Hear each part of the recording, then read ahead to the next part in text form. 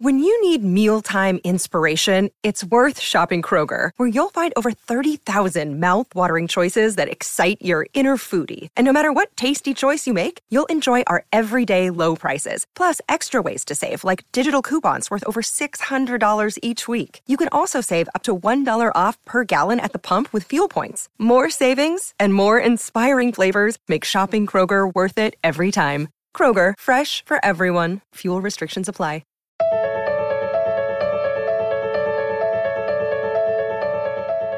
Hello, everybody. Brandon Harvey here, and welcome to year 2 of Sounds Good. I am so thrilled about this. I just wanted to take a moment really quick before the show starts to say that because it's year 2, we are mixing some things up a little bit. We're switching up the music, we're changing the format, but at the core of the show, we're always going to have hopeful, inspiring conversations with incredible people making a difference in the world. Sometimes we talk about mental health, social justice, big shifts in thinking or living, and how to use your influence for good, whether it's big or small. This is year 2 of the show, and I am so excited about it. And over the course of the last few weeks, as we've been preparing for this new year of the show, I've been thinking a lot about year 1 and what my goals were, what my expectations were, and why I really even started this in the first place. And I wanted to kind of let you in on a little secret, something funny. Originally, I was going to call the show the Happiest People on the Internet Awards, which is, of course, just an absurd name for a podcast. First of all, it's not an award show, so that's a weird thing, but it's really limiting. And I got talked out of that, and we changed the name of the show to Sounds Good, which is fantastic. But in my mind, I still kind of had this mentality of this show should be about the happiest people on the internet. Now, why the happiest people on the internet? For me, at the time that I started the podcast, happiness was like the best value that you could have. Like, it's the best characteristic anybody could live with. And I wanted to celebrate people who had those characteristics. And over the course of the first year of making the podcast, I was having conversations with these people who were outwardly really, really happy people. And I realized that it's not like they were just like that from birth to who they are today. There was something that happened in all of these people's lives that made them like that made them more hope-filled, more optimistic, more intentional, more willing to make a difference in the world. And usually, those things that happened were not happy things. Like, for so many of these people, there was a pivot that they did not intentionally make. I think about Ruthie Lindsay's car accident that changed her life forever, or the fact that Bonnie Kate was shot in a movie theater in Aurora, Colorado. Like, these are things that are terrifying, awful things. And these moments, they don't define Ruthie and Bonnie Kate and so many other people, but they did change the trajectory of their lives, and they ended up using that for good. You know, it could have made them bitter, it could have made them resentful, but it filled them with more hope and optimism and joy. And that's why I wanted to have them on the podcast, but I just didn't know where that was coming from at the time. And sometimes it's not easy to have these conversations about these heavier moments, because naturally I just want to have the happy conversations. I want to have the happiest people on the internet awards. But I've learned to be more comfortable and to appreciate these darker moments.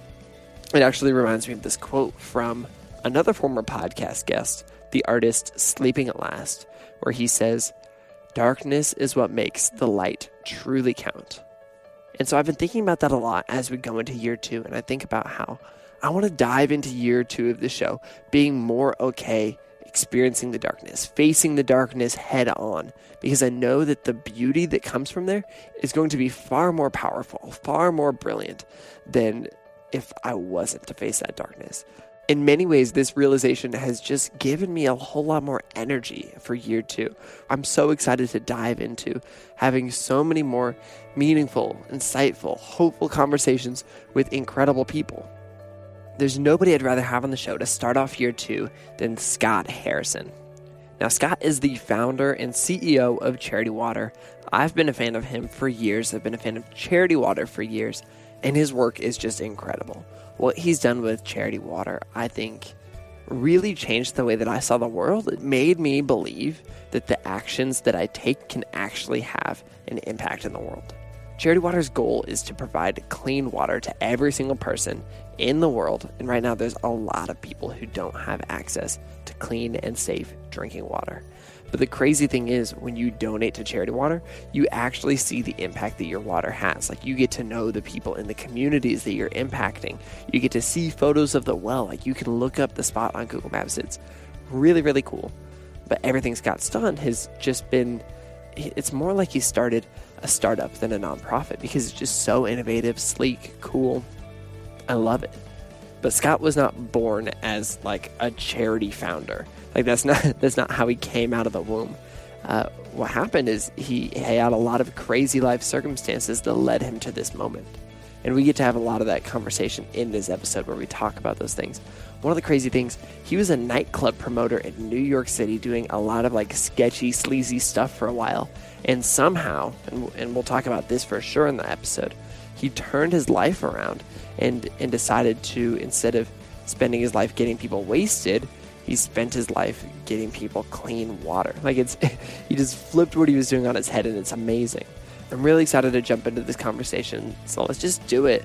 This is Scott Harrison and I in his office at Charity Water in New York City.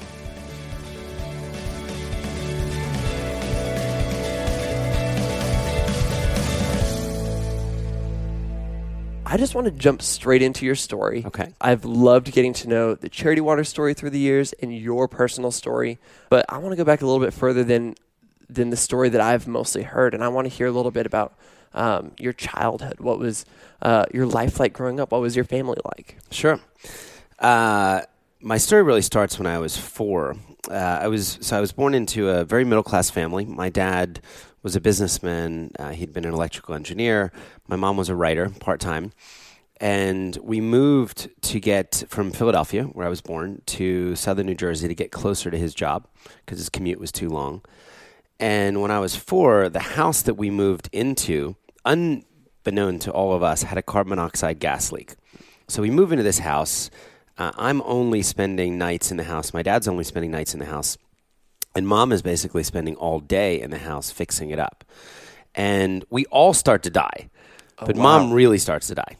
So the carbon monoxide starts affecting us all. We all have these health problems. And then on New Year's Day, my mother walks across my parents' bedroom and she collapses on the floor. So long series of tests at the hospital to figure out what was wrong with her. Finally, they find these massive amounts of carbon monoxide, carboxyhemoglobin, in her bloodstream. And, my dad rips out the furnace. He actually finds the defect in the furnace. Wow. The gas company had just installed a faulty furnace. But the damage had already been done. So my dad and I both kind of quickly recovered and were healthy, but my mom never recovered. So she didn't die, but her immune system was irreparably destroyed in its ability just to function normally, to fight off anything chemical or toxic. So as a 4-year-old, I remember at this point, everything makes Mom sick. Perfume makes her sick. Car fumes makes her sick. Soap makes her sick. The ink from books would make her sick. So she would just try to create this environment where she would not be exposed to anything that made her sick. So, for example, she wanted to continue to read, and my dad and I would go and bake her books in the oven to try to get the smell, that new book smell of the printout.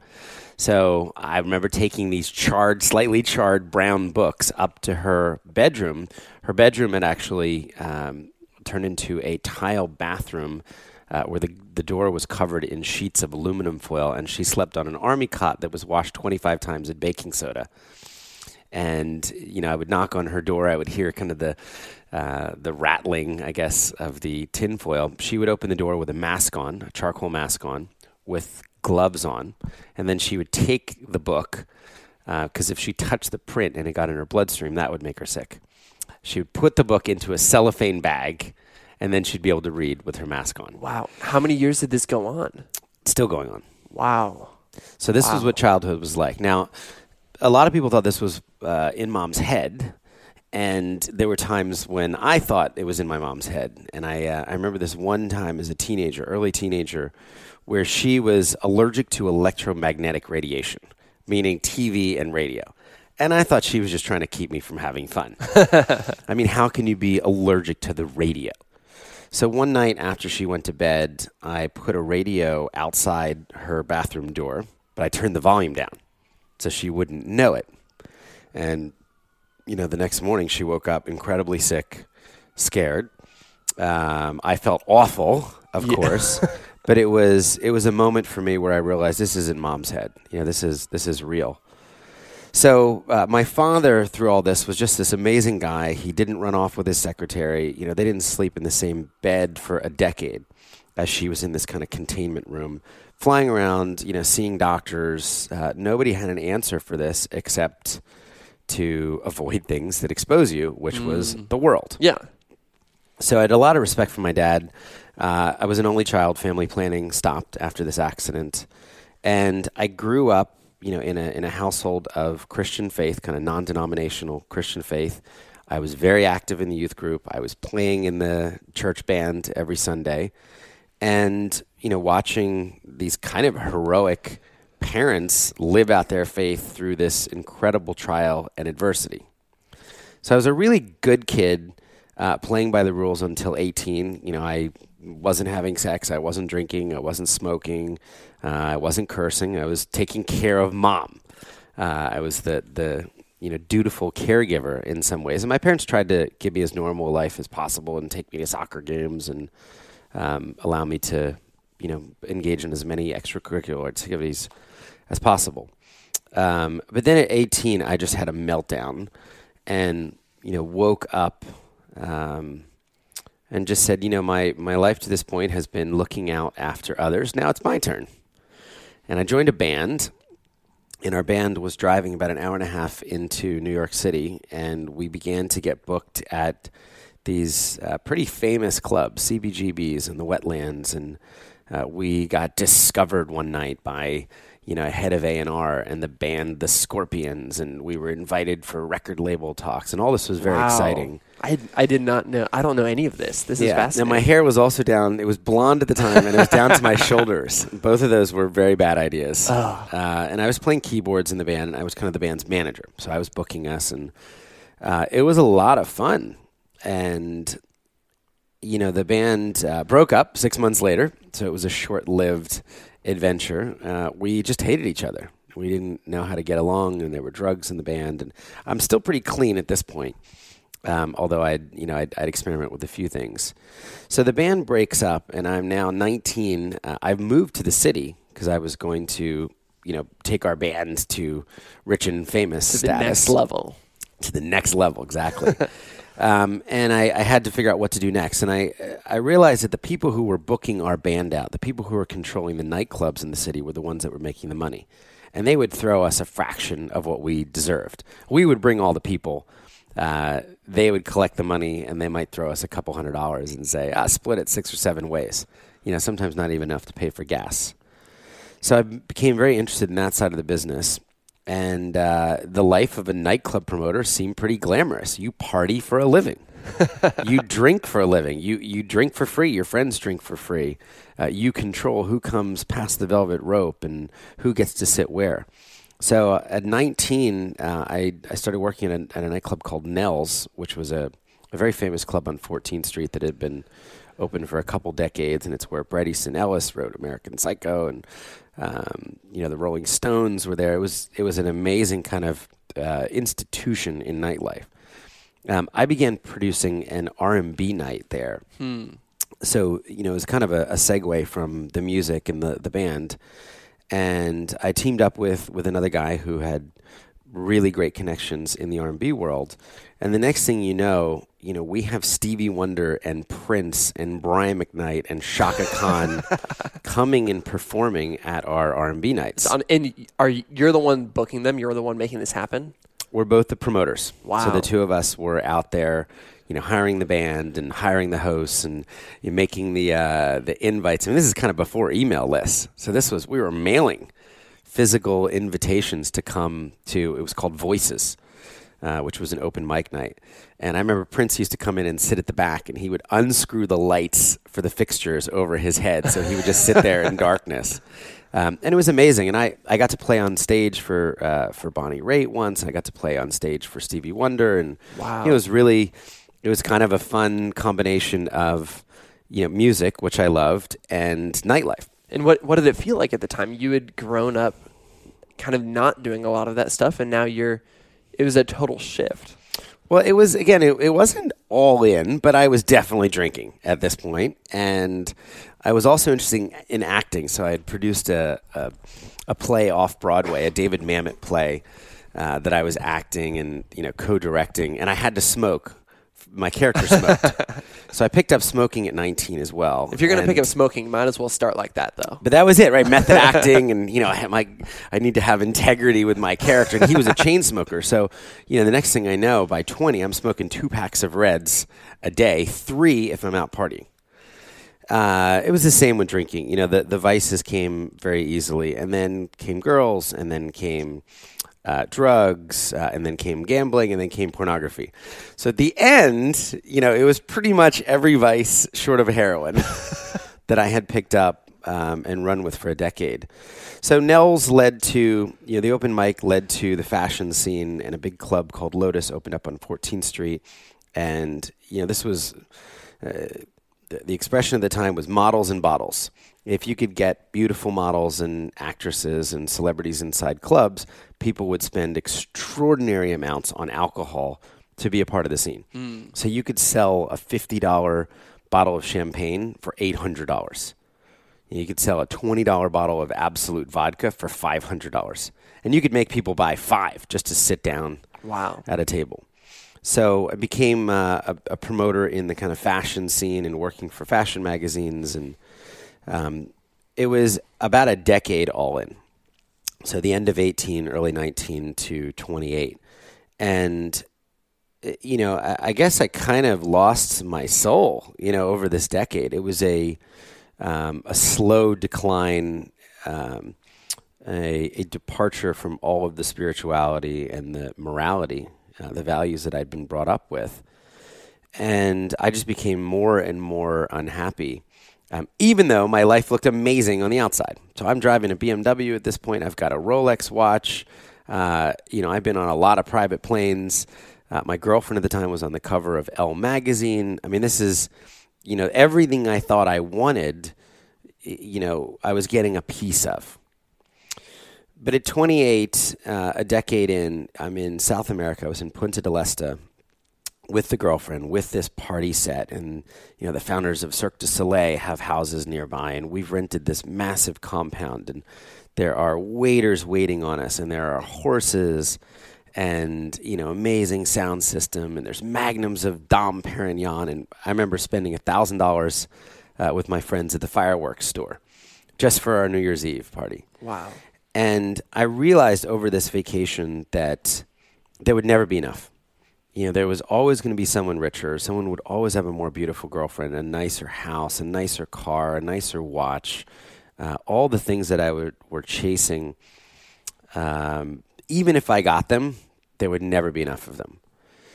And, I hate churchy words, but there was the church word that I grew up with, like conviction or, and I just, it's kind of like the veil was lifted on this trip. And I realized that if I continued down this path, I would probably die of some drug overdose at some point. And, I might die young. And, or my liver would die young. And my legacy, if I continued down this path, was just, a guy who got people wasted. I might get 1 million people wasted over my lifetime, but what was my life for? What was I contributing? And it was all just the pure pursuit of selfishness. I didn't care about anybody else. I didn't care about charity. I didn't care about others. It was, what can you do for me? How can I climb over the next person to get ahead? So I have this moment where I start reading the Bible again, and I start reading theology. And my parents, of course, have been horrified over this decade, right? Their only child has gone rogue, has gone... I made the prodigal son look good. So my mom's been, wearing the holes in carpet with her knees and just praying, that somehow the foundation, the stuff that they had done growing up would come up and I would wake up. And that's what happened. I mean, I kind of lived out that cliche parable. And I came back to a very lost faith and a very lost morality. I think I was interested in exploring it differently as a 28-year-old adult. Maybe not what was handed down to me. And you'd kind of hit a wall.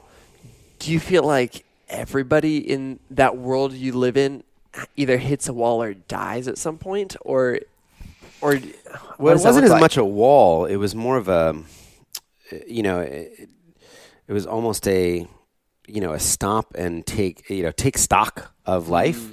Because the party was great. I didn't run out of money on that trip. Everything looked fine. It was an amazing trip. We partied for 2 weeks. And I think it was one of those cathartic moments where, maybe you stop and say, how does this play out?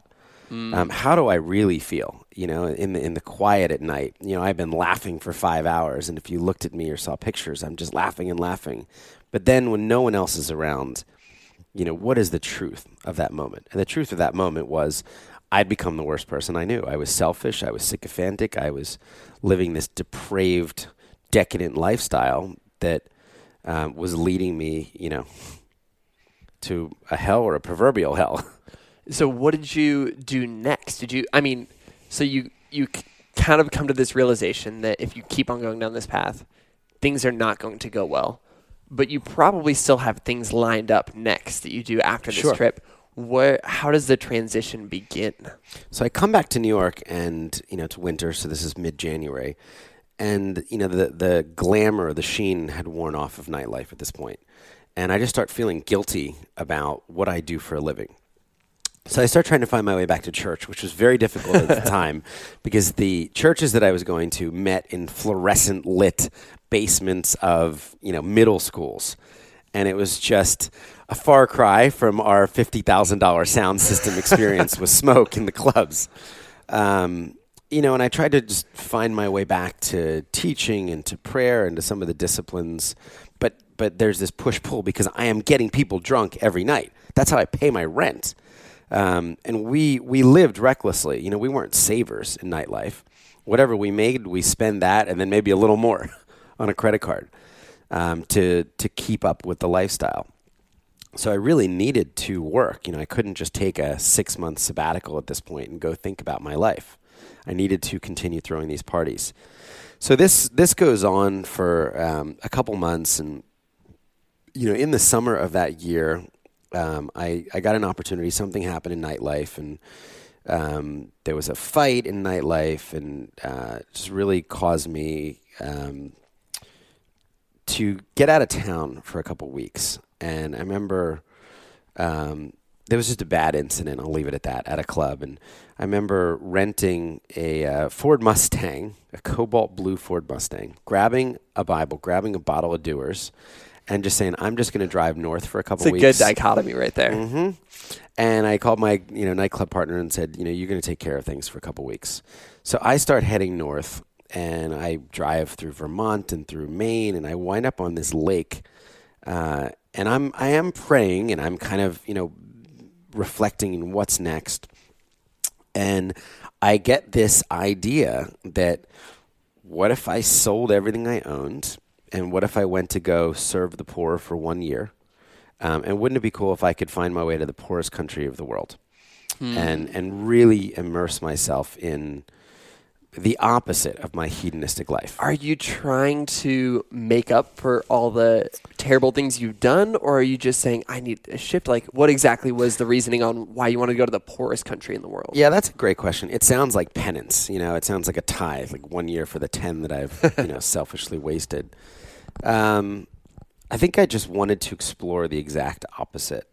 What would the 180-degree Yeah, you did one extreme, like? You wanted the other extreme, and then who knows, maybe you could find yourself in the middle down the road. Sure. So that was it. The idea was, a year and see where that led and see where that took me.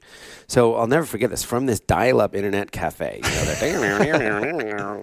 I'm logging on and I'm applying to the famous humanitarian organizations of the world for volunteer positions. So the World Visions, the UNICEFs, the Peace Corps, Save the Children, Oxfam.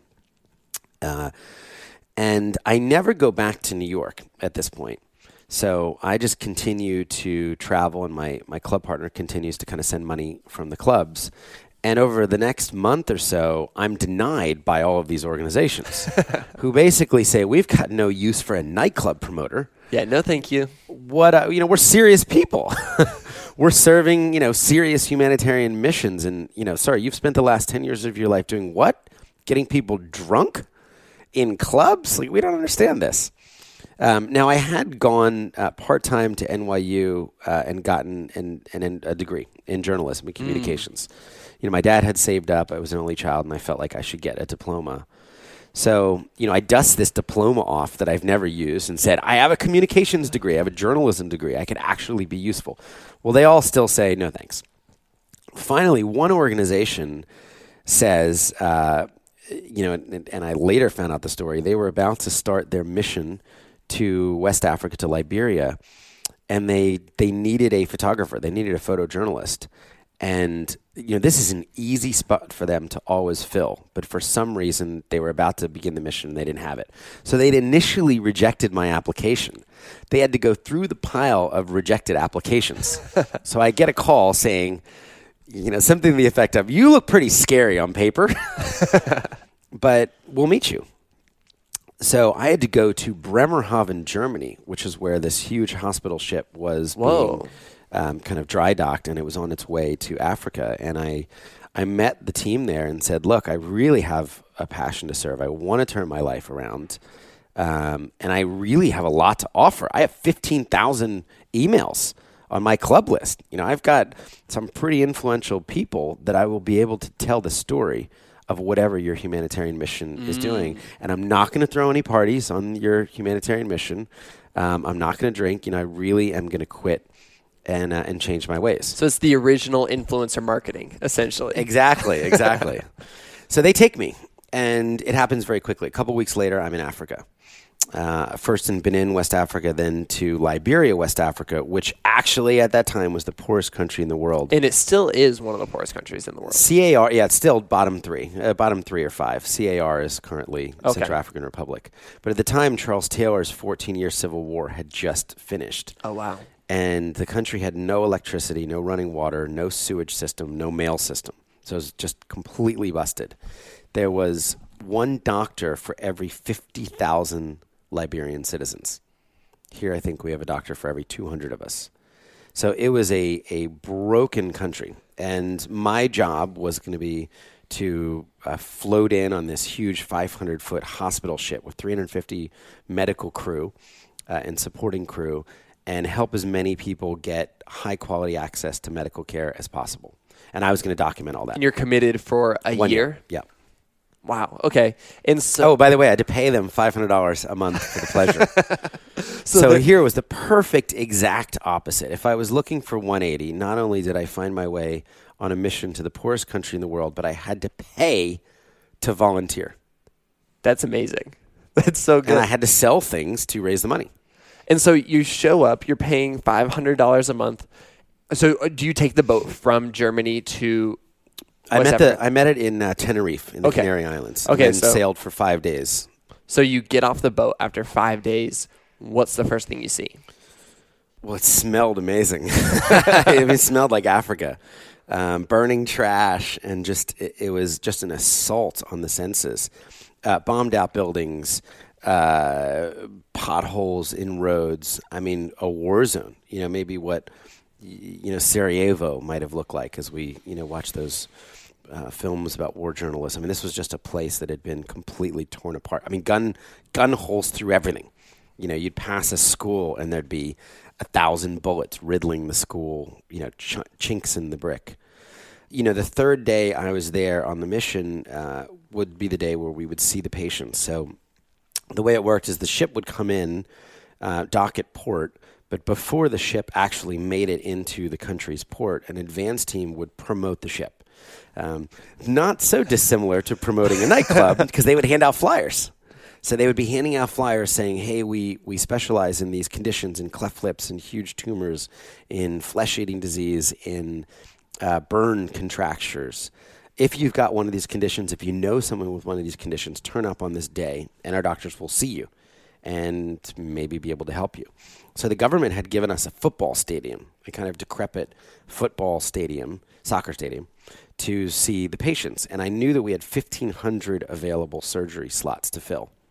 Over the course of how many weeks? The first mission was 4 months. Okay, 4 months, 1,500 slots. So it's 5 a.m, third day there.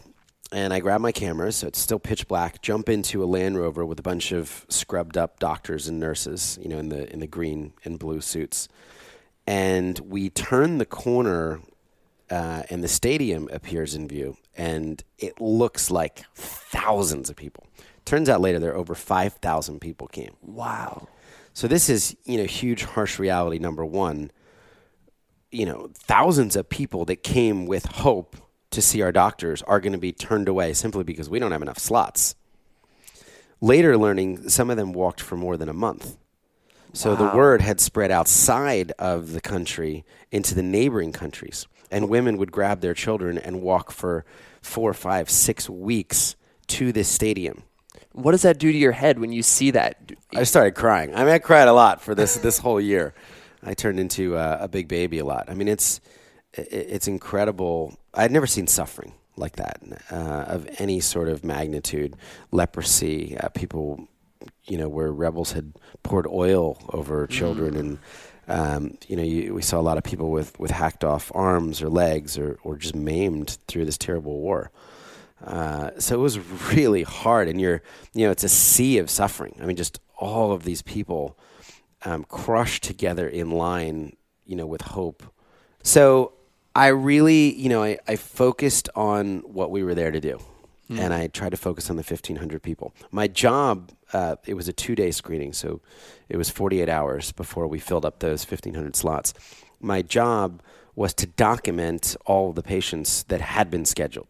So, I'm handing people a slate with a whiteboard. I'm writing their names on it, their patient number, and then I'm photographing them with their deformity up close.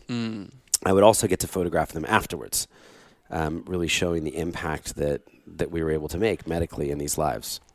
Were you documenting them as marketing collateral, or were you documenting them as just like medical before and after? Both. Okay. Yeah. Some of the stories would then later turn into kind of success stories that Mercy Ships would be able to go back to its donors and say, look, this is what your money is doing. Were you sending some of these emails or sending some of these as emails to all your club friends? Yeah, exactly. So so that was the work I was doing for them. But then I took it on myself, having been a promoter for 10 years, outside of, me just uploading these to the medical library and to the ship's intranet, the photo library. I start writing these stories, these really personal stories of what I was experiencing, and I'm shooting video and I'm shooting photos back to the 15,000 people on my club list. And, some people freaked out. Just a couple As they should. A couple months earlier, they got invited to a fashion party with open bar. And here's a picture of leprosy. Yeah. Or a 7-pound, flesh-eating tumor, taking over someone's mouth and nose and their left eye. So yes, a bunch of people unsubscribed quickly. But others, would write me back saying, oh my gosh, I had no idea that people were living in these conditions, that this kind of suffering existed. I had no idea that doctors were volunteering their time and were operating for free, because these stories ended well. We would be able to remove cataracts from a 25-year-old woman in 20 minutes. And that changes their life forever. Well, she could see, sometimes for the first time in her life. Wow. We would remove tumors, people would be able to speak. So it was really amazing. And the images, were so aggressive and so arresting that they really moved people to action. So people started sending money. Wow. And others began to inquire, well, how do I volunteer? How do I come on the ship? And did you get the impression that for a lot of these people, this is their first time stepping into the world of giving? Because I would imagine, based on your lifestyle before and the fact that I wasn't giving.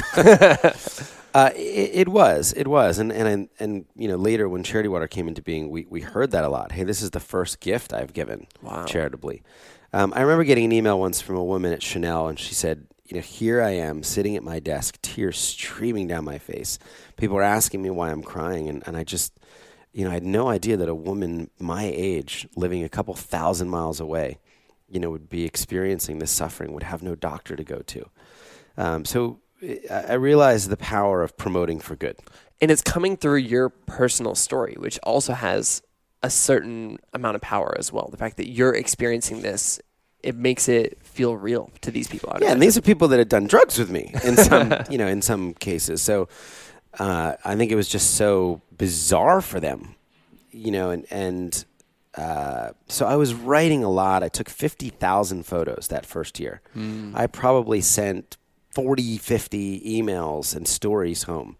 So I was really just, I would scrub up in the morning sometimes and document a surgery. And before I walked in the surgery, I would press send to 15,000 people and say, I'll let you know how it turns out. Wow. And then 9 hours later, send them the completion photos and a story. So I was really trying to build the suspense sometimes and really just inspire people with as I was inspired by the work. A short story, the chief medical officer on the ship had signed up for a year. Not for a year like me. He'd done 3 months.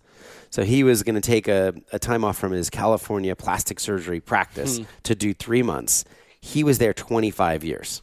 What? So I'm watching this man, Dr. Gary Parker, perform these surgeries. Here's a guy who's committed a quarter of a century of his life to serving the poor. Never went back to his plastic surgery. Gave up, I'm sure, a lot of money. A lot of money, millions and millions and millions of dollars, and was living in a tiny cabin.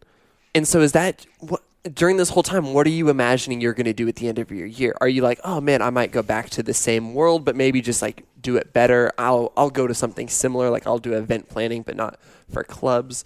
What is your mind processing through what you're going to do at the end of the year? Well, I was never going to go back. It's impossible to go back when you see that so immersively, when you smell it, when you see it, when you meet the people that we met. I could never go back to selling $500 bottles of champagne after that. I wasn't sure what was next, so I signed up for a second year, is the real answer. And I just said, I'll do another tour. On that second tour, I thought I wanted, so I went back to Liberia, and I thought that I wanted to help promote Mercy Ship's work far and wide and really take their story all over the world and do these huge exhibitions and installations and show people these patients before and after, profile the work of these heroic doctors and surgeons. At the end of that tour, they basically said, we're just not really interested in that. And it was fine. So that door shut.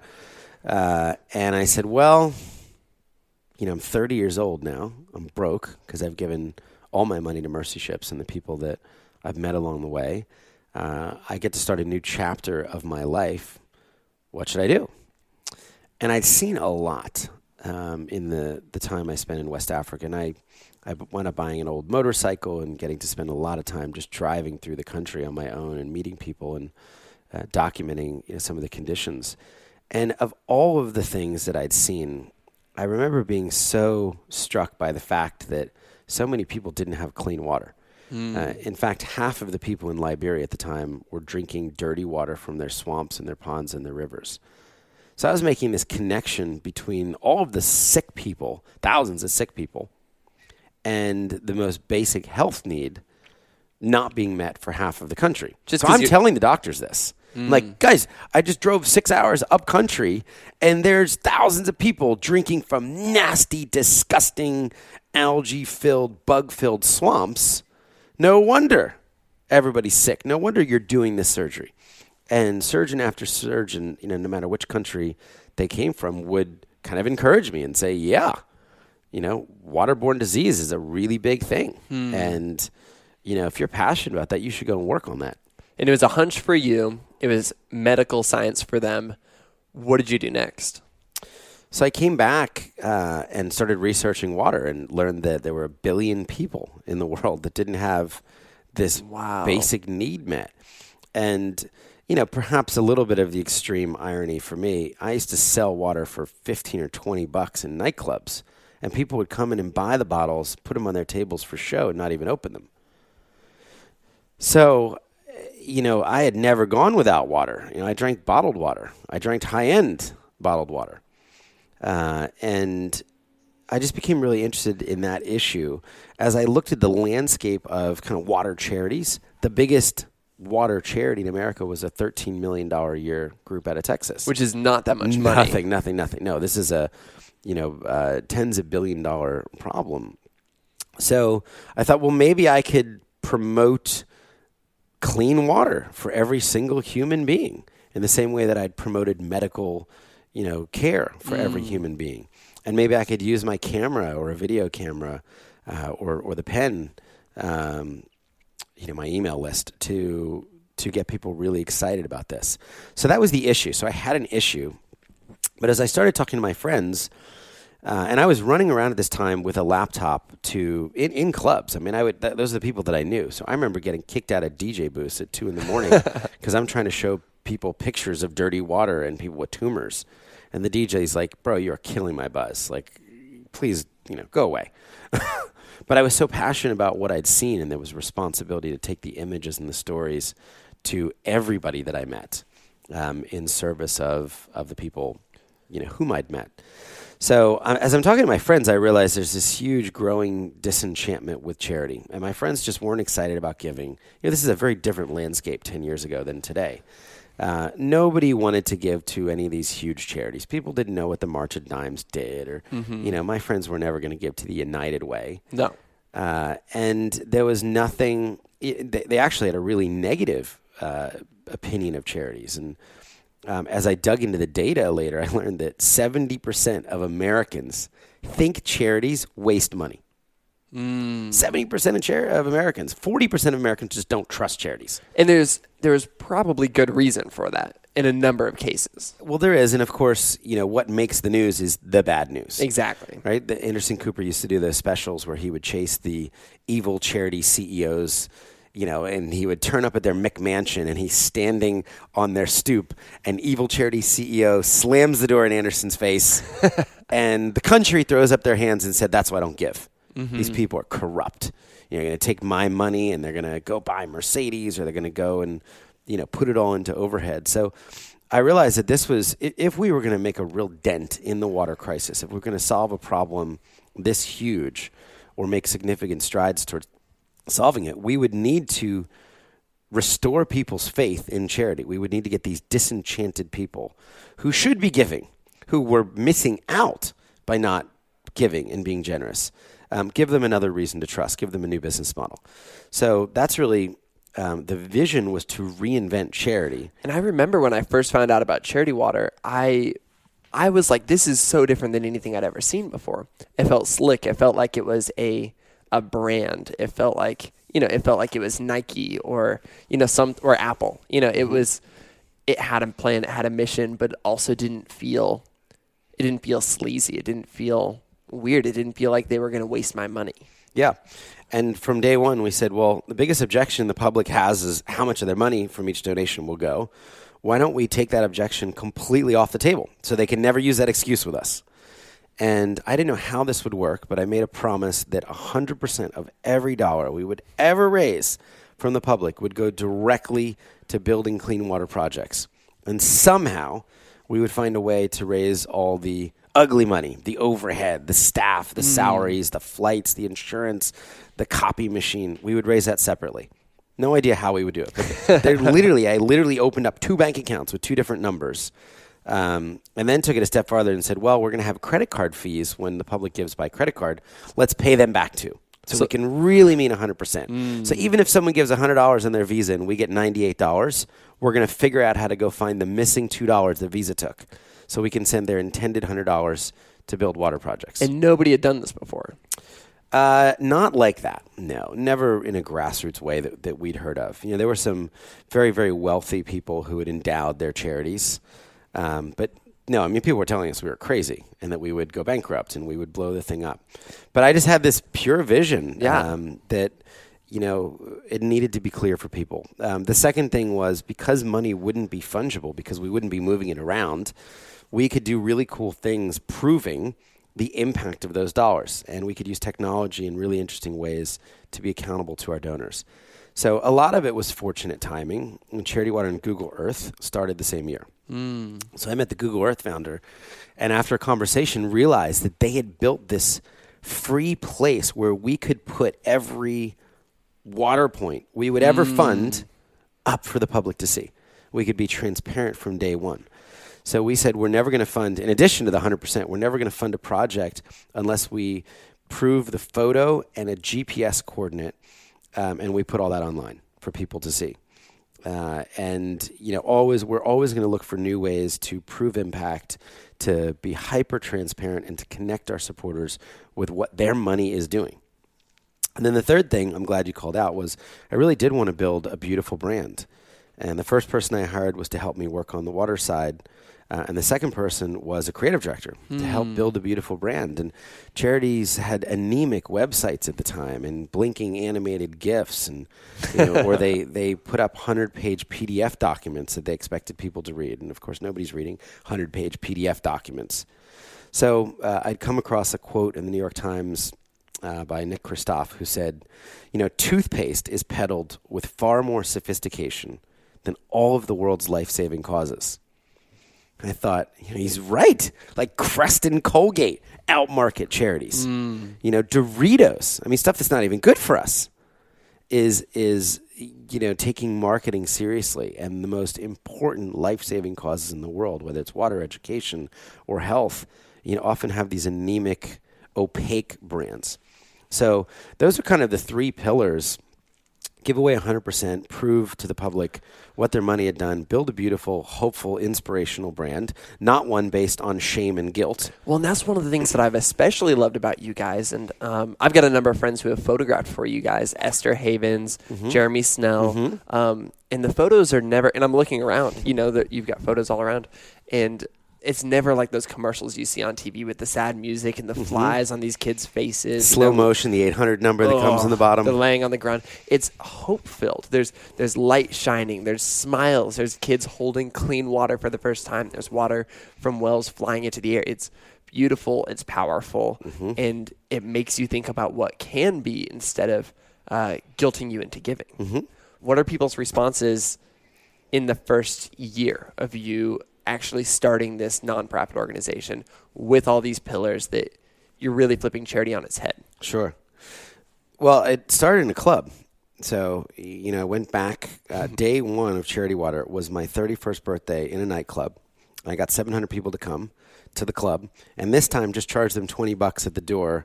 But instead of putting the $15,000 in cash in my pocket, 100% was going to go to water projects, and we'd build as many as possible. So that turned out to be in northern Uganda, in a refugee camp where we were able to repair a few broken wells and bring 6 back online for a huge refugee population in that camp called Bobi at the time. And it just started working. I remember someone came to that party and said, they gave $500 and said, this is the first gift I've ever given in my lifetime, first charitable gift. But I feel like I can trust this. Wow.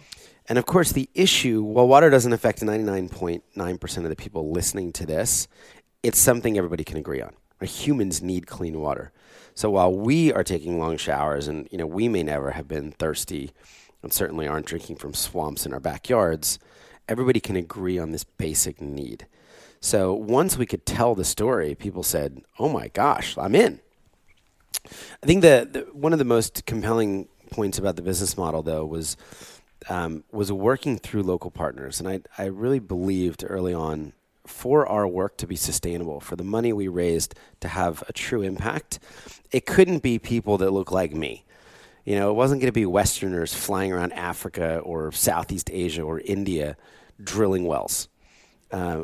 We would be best served building this movement of compassionate people who cared about the issue, but then the work had to be done by locals. So it would be our job to go and find those local well drillers, the local technicians, and give them the money at first. And if we had more money, grow their capacity. So they would hire the next 100 local Ethiopians, to go and lead that work forward. It is really multifaceted because it's having an impact on local economies. There's building a trust with a relationship. People feel more invested in these wells because they were built by people who were in their community or were from their country. Totally. And new jobs. Yeah. And job creation, in the service of a basic service for their own communities and own people. Yeah. So, that was kind of the virtuous cycle. Our job would be build awareness, promote the water crisis, or promote a world where every single human being is drinking clean water, raise money from a generous public as efficiently as possible,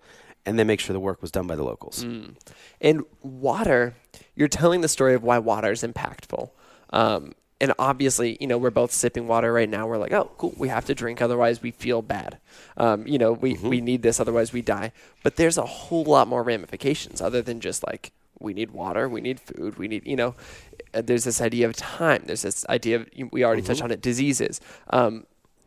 What are some of the stories that have really come to life over the last 10 years? You guys have been around for 10 years. Sure. What are some of the stories of people getting to have a totally different life because they have a well in their community or a filter in their community? Sure. Well, as you mentioned, if you don't have water impacts health, up to 50% of disease, 80% of disease in the developed world, in these countries where we're working, 80% of the people that are sick because of bad water. So just start there.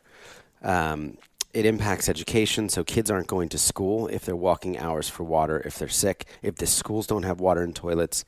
It impacts the local economies as so much time is spent walking. That's really the thing. It's less sometimes the quality of the water, which would shock us. We wouldn't let our dogs drink from a swamp or a dirty, viscous brown river. Yeah. But the women say, actually, the bigger problem is the time, because it takes us 8 hours, 7 days a week. The stat in Africa alone, 40 billion hours are wasted fetching water. 40 billion hours. So that's more than that's more than every single human in France working for a year. Wow. So you think of this slightly ironic analogy, I guess, but if you think of this kind of unrealized economy of time and time turned into money. So, there are a lot of stories, and I think people don't really connect with the stats as much as with stories. And I'll tell, a couple, I came across this story in Ethiopia where I've now been 29 times. 29 times. I'm going next month for the 30th time since starting Charity Water. And I know the country pretty well, and we've done a lot of work there. And I came across this story of a 13-year-old girl who was walking for dirty water every day. And as the story went, one day before she reached home after her long walk, she'd slipped and fallen, and she broke her pot, and she spilled her water. And as the story goes, she doesn't want to go back for water anymore, and she hangs herself from a tree. And the elders find this 13-year-old girl's body swinging from a tree in this village. And I remember thinking, there is no way that story's true. So I hiked to that village. It took me 9 hours after the road ended, and I wanted to see if it was true for myself. And I wound up spending about a week in the village and retracing her steps, meeting her mom, meeting her friends, meeting the priest who gave her funeral. It was true. And it just had never struck me until, living there, that, I don't know, the power of water, the power of shame and despair. I mean, it was really a downer. I mean, it was one of the most difficult things I've ever done in my life, because there's no happy ending. I got to see her grave, this little pile of rocks. And I asked her friend, why do you think she took her life? And her friend, obviously through a translator, says, well, she would have been overcome with shame because her parents needed that water to cook dinner. And she's broken this clay pot, which would be $3 or $4 to replace. And I just remember coming out just wanting to fight harder. I was angry that we could live in a world where a 13-year-old girl is going to hang herself from a tree because she was born in a place where she had to walk 8 hours for dirty water. Not too long after that, I was in Niger, West Africa, and I meet this woman named Aissa who, tells me she's lost 8 of her children. She had 10 children. In the end, 2 of them lived, 8 of them died. And they all died at different ages. A couple at birth, 1, 3, 5, 8, 2 at 11. and she's standing next to the most disgusting water I've ever seen. I mean, this is water you wouldn't want to touch you. And, doesn't know, I can't correlate all 8 deaths with the water. But, I'm looking at this woman saying, how can you be smiling? How can you be welcoming me into your home? I can't imagine the trauma of losing a child, losing 2 children, losing 8 children. So that story ended well, and she's drinking clean water now, and far too late. But she and her 2 children now have beautiful clean water, only moments from her house. So it is human. There are stories of death. There are stories of hardship. There are stories of long walks, and then there are these incredible stories when people get clean water. And I was recently in some of our wells that were 8 years old, and I'm in this huge village, and clean water is flowing 8 years later. And I'm looking at every kid under 8, realizing they've never had dirty water. Wow. And their parents in their 30s or 40s, were going from a swamp, which is nearby. So we have these beautiful stories of water breaking the cycle of disease, breaking the cycle of wasted time on these walks. There's a story that we've been telling for years at Charity Water that Esther Havens actually discovered for us in northern Uganda. And this beautiful woman named Helen Apio, who had gotten clean water, and said for the first time in her life she felt beautiful because she had enough water to wash her face and her clothes. And it's such a simple thing, but that changes everything. We don't think about that. Water is... Imagine having to make choices every day. Do I cook? Do I clean? Do I garden? Do I wash my shirt today? Do I wash my body? Do I wash my kids' bodies? Do I wash my kids' clothes? Do I let my husband use the water? So that was her life. She had about two toilet flushes quantity of water that she was walking to get every day. So, it is transformative when we're able to provide it. And, Brendan, one of the terrible ironies is that sometimes it's a couple 100 feet beneath these communities. They're so close. I heard a story once where our well drillers went into the village, and there was this old woman, and she was just weeping off to the side. And they're like, hey, this is a happy day. If you haven't noticed, there's clean water shooting out of the ground next to our drilling rig. You're never going to drink dirty water again. And she says something to the effect of, my whole life I've been walking, and you're telling me it was underneath my feet? My entire life. So, it's a really amazing thing to be able to do. Once, 10 times, 20 times, and we've got now over 25,000 projects in 24 countries, and over 7 million people will drink clean water because of that. The crisis has now come from 1 billion people to 660 million people. So it's actually progress being made. That's so we're great. We're optimistic. How do you maintain a sense of hope, though, when there are still 660 million people? Because you've made a dent, but there's still so much work to be done. Well, let's see. Well, it's 1% of the problem. So, we certainly don't have 1%. I think you really focus on the individual story. So I'm really fortunate that I get to travel to these villages, and I get to meet people who are drinking from water projects. It's funny, even sometimes seeing donor names or groups of donors from birthday campaigns. I'll be in the middle of Nepal, and I'll see a little plaque on a huge water system, and I'll know that donor. And that's not a rich person. That's just someone who gave up their 19th birthday. So there's the flip side of what Charity Water does. Obviously, you're providing water for people around the world who need it, but it's not a whole bunch of rich people giving money. It's people like me. It's children. It's schools. It's churches. It's just regular people. And I think that when you give, it changes the way that you see the problem. I remember the very first time I donated to Charity Water when I was in high school, and it transformed the way that I thought about giving. And the cool thing about Charity Water, you donate money, and then you see a picture of that well. You get the geotag sent in your email, and sometimes you even get updates about, here's what's going on in this community. Yep. It's game-changing. It's a two-faceted impact. It impacts you on the state side, and it impacts people on the developing nation side. Yeah, so many organizations look at donors as a means to an end. We really love our supporters. I mean, I think we're on a mission to inspire people, to encourage them towards compassion and generosity and optimism and hope and joy, as much as we want to turn all of that goodwill and money into a basic need, into clean water for millions of people around the world. So, it's kind of a virtuous cycle if you can get it right. And, we've really encouraged small donations. The way that we're able to give away 100% is there are 116 wealthy families. Those 116 wealthy families around the world cover all the overhead. There are 78 employees here. You're in a big office in New York. We're taking hundreds and hundreds of flights around the world to these projects.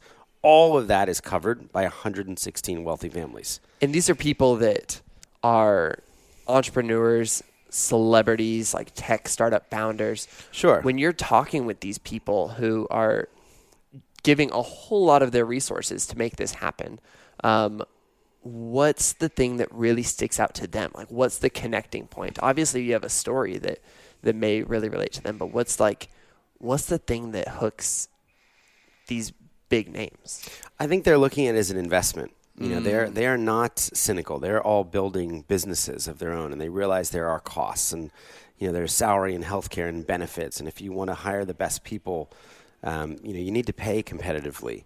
I think they also realize they're making it possible for millions of people to give in the most pure way. So the 116 families are not jaded. They are. They believe in what we're doing. We treat them like investors. We share information and we share financials with everybody. But we really say, hey, look, you can come alongside and pay for the next employee. You can pay for the flights, the stuff that the non-trusting public doesn't want to. And we're going to have a much bigger impact together. So, think of that today. 116 families funding one bank account, all the bad stuff. Over 1 million donors now giving in a pure way. It's incredible. To provide clean water for 7 million people. And, as you know, we've tried to be creative with that. We came up with this birthday idea years ago and said, look, birthdays, we celebrate ourselves. We throw parties. We get gifts. Sometimes we get gifts we don't even need or even want. Ties and wallets and handbags and scarves. And, for crying out loud, there's 660 million people without water. So what if we could turn our birthdays into these redemptive, generous giving moments, and we could make our birthdays about others, and we could involve our friends and our family? And I think the idea that we kind of stumbled into was people could ask for their age in dollar donations. Brilliant. So a 6-year-old knows people who could give $6. It's lunch money, it's allowance. An 81-year-old probably knows some people who could give $81. And a 22-year-old knows someone who could give $22. That's perfect. And that movement has really started to grow around the world. And the average person that donates their birthday to Charity Water winds up raising about $1,000. That's amazing. From 15 of their friends. That's huge. It's huge. So think about that. If 1 million people donated their birthday, we could raise $1 billion. Easy. That's been a really exciting. I think I've done 7 birthdays now. My son, when he was born, didn't even know it, but gave up his birth. We've seen people do it for their weddings. We've seen people do it for anniversaries. It's been really, really cool to kind of see people take a very simple idea and expand it. It's powerful. And you guys just started something called The Spring. You had this amazing launch in 2016. We worked with Jason, who was on the podcast. Right? Jason's been on the show. He's fantastic. Tell me a little bit more about The Spring and this kind of new idea on how to continue making an impact. And you're changing the game. You're mixing things up. You're finding new things that work. Sure. Well, the birthday's amazing, but what we found is that people would do one birthday for Charity Water, have a great experience, raise a bunch of money, and then kind of say, well, I did that. Right? I'm not going to go back the next year or the third year and ask my friends and family to donate to the same cause. We saw some people actually take the birthday idea forward and take another cause on the next year, which is great, right? You do your 31st birthday for Charity Water and your 32nd for education, your 33rd for health or a justice issue. But we, as the organization grew, realized that, one-time donations, kind of I feel inspired and I'm going to drop $100 or $20, we needed to build something a little more sustainable for the future to make a bigger impact. So, the world of subscription products has grown, right? Everybody has some sort of, music account, whether it's iTunes or Spotify, or a Netflix or a Hulu or a magazine. Or all of the above. And, those subscription programs, we get benefit. We're listening to music. We're consuming content. Maybe magazines are coming to our house. So we thought, what if we could create a subscription program where our supporters would get no value and 100% of the value would be passed on to people without clean water. Beautiful. And then we would try to find new and innovative ways to connect them to what that money did. We kind of anchored it at $30 a person a month, which we can give one person clean water for every $30. But then we said, we realized a lot of people can't give that. So some people give $5 a month and give 2 people clean water a year. We had some people say, well, I could do $90 a month and help 3 people. So it was really just the idea of a community of people who would sign up for more than just, hey, cool, heard about clean water, I'm inspired, here's $20, but would commit to seeing an end to the water crisis. I mean, we're 10 and a half years in, and we are continuing to fight every single day, hopefully and optimistically, that we are going to see a day on Earth when no one is drinking dirty water, where no 13-year-old girl's hanging herself from a tree, no woman is losing 8 children. We know how to solve it. This is not like some of these diseases where people are looking for cures in test tubes that may or may not be there. We know how to give every human being on Earth clean water right now. We don't have the resources yet. We don't have the will yet, but we know how to do it. So the idea of the spring was a giving community where people could sign up, give what they could every single month. We have some people lose their job and go from 100 to 5. We have other people go from 5 to 20. That it would be a kind of fluid, dynamic community, but that people would say, we'll stick with you guys. You continue to do the right thing. You continue to be transparent. If you continue to show us impact, we will continue to selflessly give. So that was the idea. That's beautiful. I love that. Our goal was 10,000 members. We're at about 6,100 members. That's great. And when we get to 10,000, we're going to figure out how to get to 100,000 and then hopefully 1 million and continue serving people every day.